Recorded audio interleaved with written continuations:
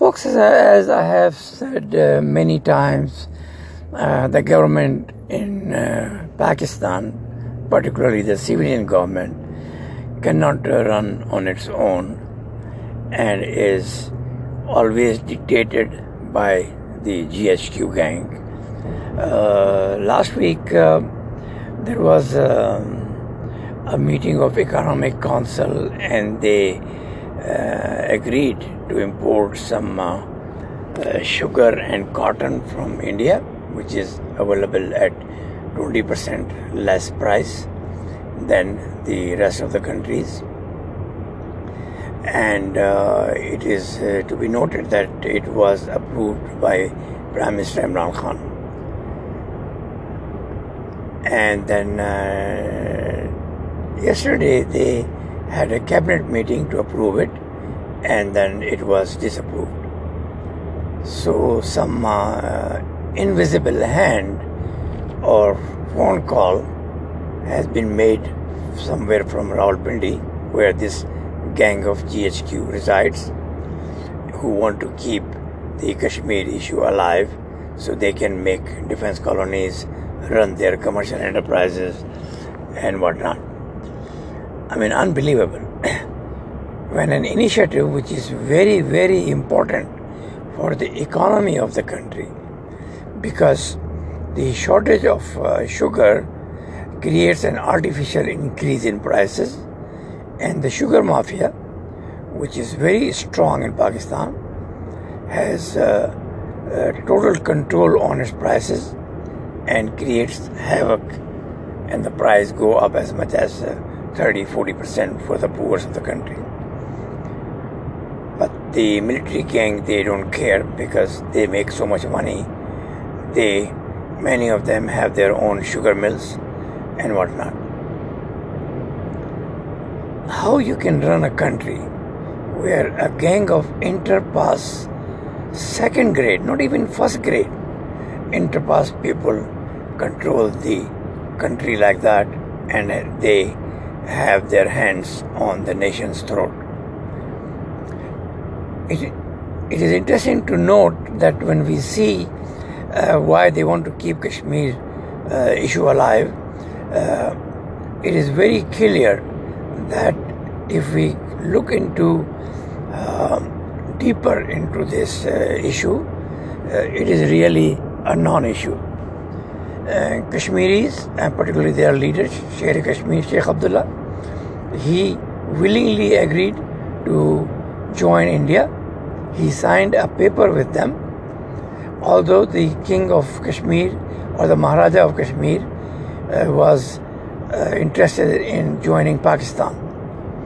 But this gang of politicians who call themselves Line of Kashmir, I mean, it is to be noted that these Pakistanis are really too much into this jungle era and the animals. Some is called lion, some is called tiger, some is called eagle, some is called hawk, and all that bullshit. But they are not humans. They are not proud to be humans. They associate themselves with animals. And believe me, mentally, they are half animals, because their brain has not grown properly. Now, coming back to the 1947 politics, the Sheikh Abdullah, who he lived for, I believe, another 15-20 years, and had control of Kashmir for a long time, even after partition, but he refused to join Pakistan and just insisted that we want to be with India. Then later these Kashmiris, they realized that they made a mistake, and then they started some movements. And India is such a great country that they allow these kind of movements legally. There are a couple of political parties who openly say they want to move away from India, but they are legally allowed to stay in politics, and they have very good influence in Indian Kashmir. We call it occupied Kashmir. But in Pakistan, if there is one word somebody says that he want to get out of Pakistan, if he is a Sindhi or Balochi or Pathan, then all hell broke loose. He is banned, he is put in jail, he is called traitor and whatnot. So what happened that the part of Kashmir which Pakistan had, they unilaterally decided to break it into two: Gilgit, Baltistan and Kashmir. The Kashmiris were very angry on it, but they could not do anything because the Pakistan's route, the land connection to China is through Gilgit-Baltistan. So they divided it, and then they declared it as a province or some kind of independent state. And now it is working with China, and Pakistan controls Gilgit-Baltistan, its politics and whatnot. But when the same thing was done by India, they just start crying and all over the world telling the same thing, but they don't know that the world know the reality of Kashmir. Anybody, when he talked to Indian government can explain in 2 minutes that Pakistan did not obey the UN resolution and annexed the Kashmir, divided it into two, and we have done it now after when he did it. Now you can read all newspaper, you can see all TV channels. No one has courage to criticize that why we separated Gilgit-Baltistan from Kashmir and why we annexed it from Kashmir and why now we control it. And the Kashmiris have no control over Gilgit-Baltistan, which was part of the Kashmir in 1947. So the point is that this Kashmir issue is totally dead now. Even the legitimate freedom struggle which Kashmiris started in 1985 was spoiled by Pakistan's ISI by sending some hooligans, and so it is so bad that an economic decision doing business with India, which will affect not only the inflation but also the availability of a product which is so commonly used by everybody, including poors. And the import of cotton is so vital for the exporters because the cotton production in Pakistan was low last year, and the exporters will be in dire trouble for not getting the cotton and running the looms. What in the world is in the mind of this Pakistani military gang that they want to destroy the future of the country just for the sake of keeping an issue alive, which is not even an issue? Many, even Muslim countries have decided not to support Pakistan on it. First of all, the Muslim world does not care about Kashmir or Pakistani or Kashmiri blood. The Arab world, which is 22 countries out of 53, 54 Muslim countries, they give a damn about Kashmir. They give a damn to any Pakistani. Over 100,000 Pakistanis have died after 9/11, and over 50,000. Pakistan says 100,000, India says 40,000. Let's take an average, let's make it 50,000. Kashmiris have died in their struggle since 1985. Not even a single voice of support. Even when the Kashmiris were dying every day, we had this Yasser Arafat, the biggest thug and terrorist, taking Indira Gandhi Award from Indian government. And when you compare Kashmir with Palestine issue, you will see that Palestine is a lesser issue than Kashmir. And in the last 70, 80 years, only 5,000 Palestinians have died, mostly by their own follies. Because the Israel has never committed any aggression against Palestinians. It defended it in 1948, 1967, and 1973. Otherwise, Israel has not done any harm to Palestinians. They create all the trouble and killing themselves. They throw rockets on civilians in Israel, and when they get hurt, the Israeli government in defense attacks those places where the rockets are sent. These rockets are actually imported from Iran undercover, and the Hezbollah gang, which is another terrorist group in the Middle East, and one of the worst, is what they do. Whenever they want some money, they send some rockets to Israel. Then Israel attacks, then some civilians die, and they make hue and cry and collect some money. I mean, this drama is so fake that if the Arabs have any common sense, which they will never have, it could be solved in 5-minute talks. This is not an issue at all. Only 5,000 people died in the last 80 years. 90% of them by their own follies. While in Kashmir we have 50,000 death casualties, in Pakistan 100,000, not even a single word of sympathy ever comes from Arabs. Only few Muslim countries like Turkey or Malaysia, they raise voice because they are good friends of Pakistan. Other than that, every Muslim country is just so bad that they never side with justice. But my point is basically that this military gang is self-destructing the country by making such stupid decisions of not importing a cheap product, an easy product, easily accessible product, which can come within a week and solve the price issue, help the inflation. And they don't want to do it.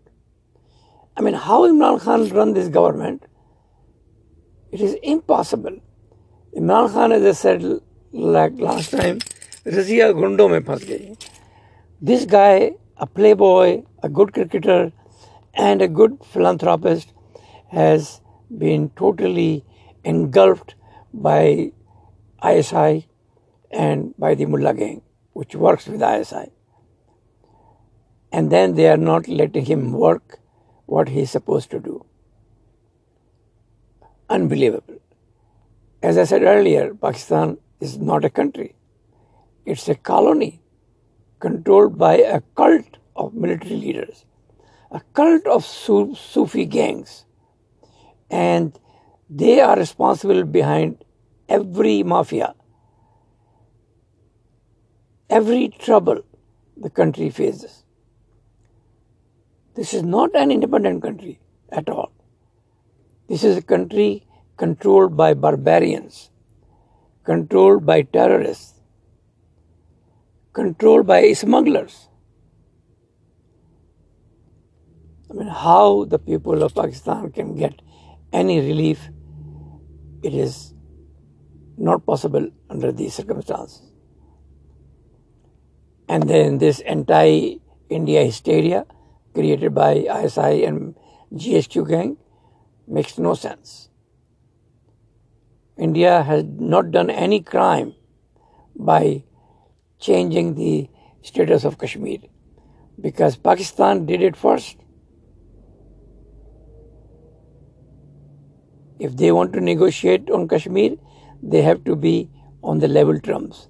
They cannot say, oh, our people did not object to what we did and your people are protesting and you are killing them and this is inhuman and all that bullshit. The occupied Kashmir, the Muslims are under the control of Mullah gang. They created suicide bombers and terrorists, same like Yasser Arafat did, but neither they got anything nor this Indian held Kashmir people will get anything. The solution is in civility. The solution is in negotiations. The solution is to get out of mullah control and the shit of Islam, where the people are portrayed as mujahids and they blown up themselves, or Indian police or military catches them and then they are hanged. How can you run a country or an area in this world when this mullah gang want a society of 7th century? They fool their poor people's boys and girls, and their own sons and daughters, they are getting higher education, getting foreign visas, and doing the same thing what military gang in Pakistan is doing, or mullah gang in Pakistan is doing. Only the poor are suffering. It is time we make some changes. It is time we do what the rest of the world does. It is time we become civilized. Someone should tell this military gang, Nawaz tried and now he is a traitor too. Because Nawaz was the creation of military, the military gave a damn about it. They created a lot of fake or real cases against him, put him in jail, and forced the judiciary and the ISI and NAB to bring results according to what they like. That is not fair. The politicians are the real pride of the country. Even if he is corrupt, let people decide. You cannot use military guns to suppress a politician. This is very bad. Although the Nawaz, being a Kashmiri, used all the Kashmiri gang to exploit and corrupt Pakistan. Most of his associates are Kashmiris, and they are real thugs. As one of my friends from Gujranwala said to me once, that there is a common saying in their area that if you see a snake and a Kashmiri, you know who to kill first. This is how bad they are. And now they are politically controlling Pakistan as well. Even the so-called Azad Kashmir people, they are so much against Pakistan. One of his president, when Nawaz was convicted by the court, said, now we have to think whether we should join Pakistan or not.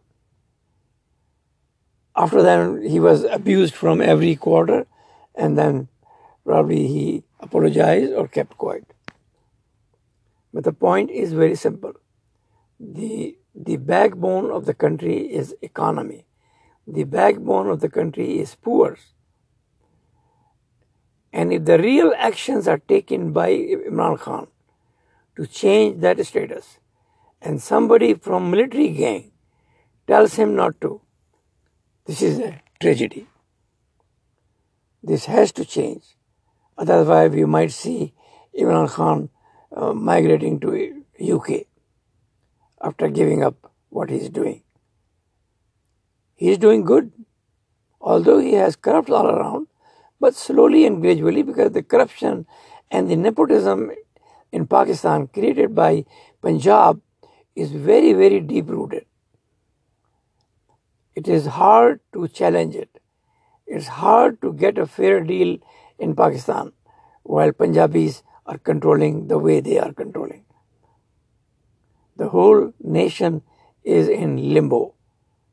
That is why there is no business confidence, there is no social confidence, there is no social fairness, there is no respect for anybody.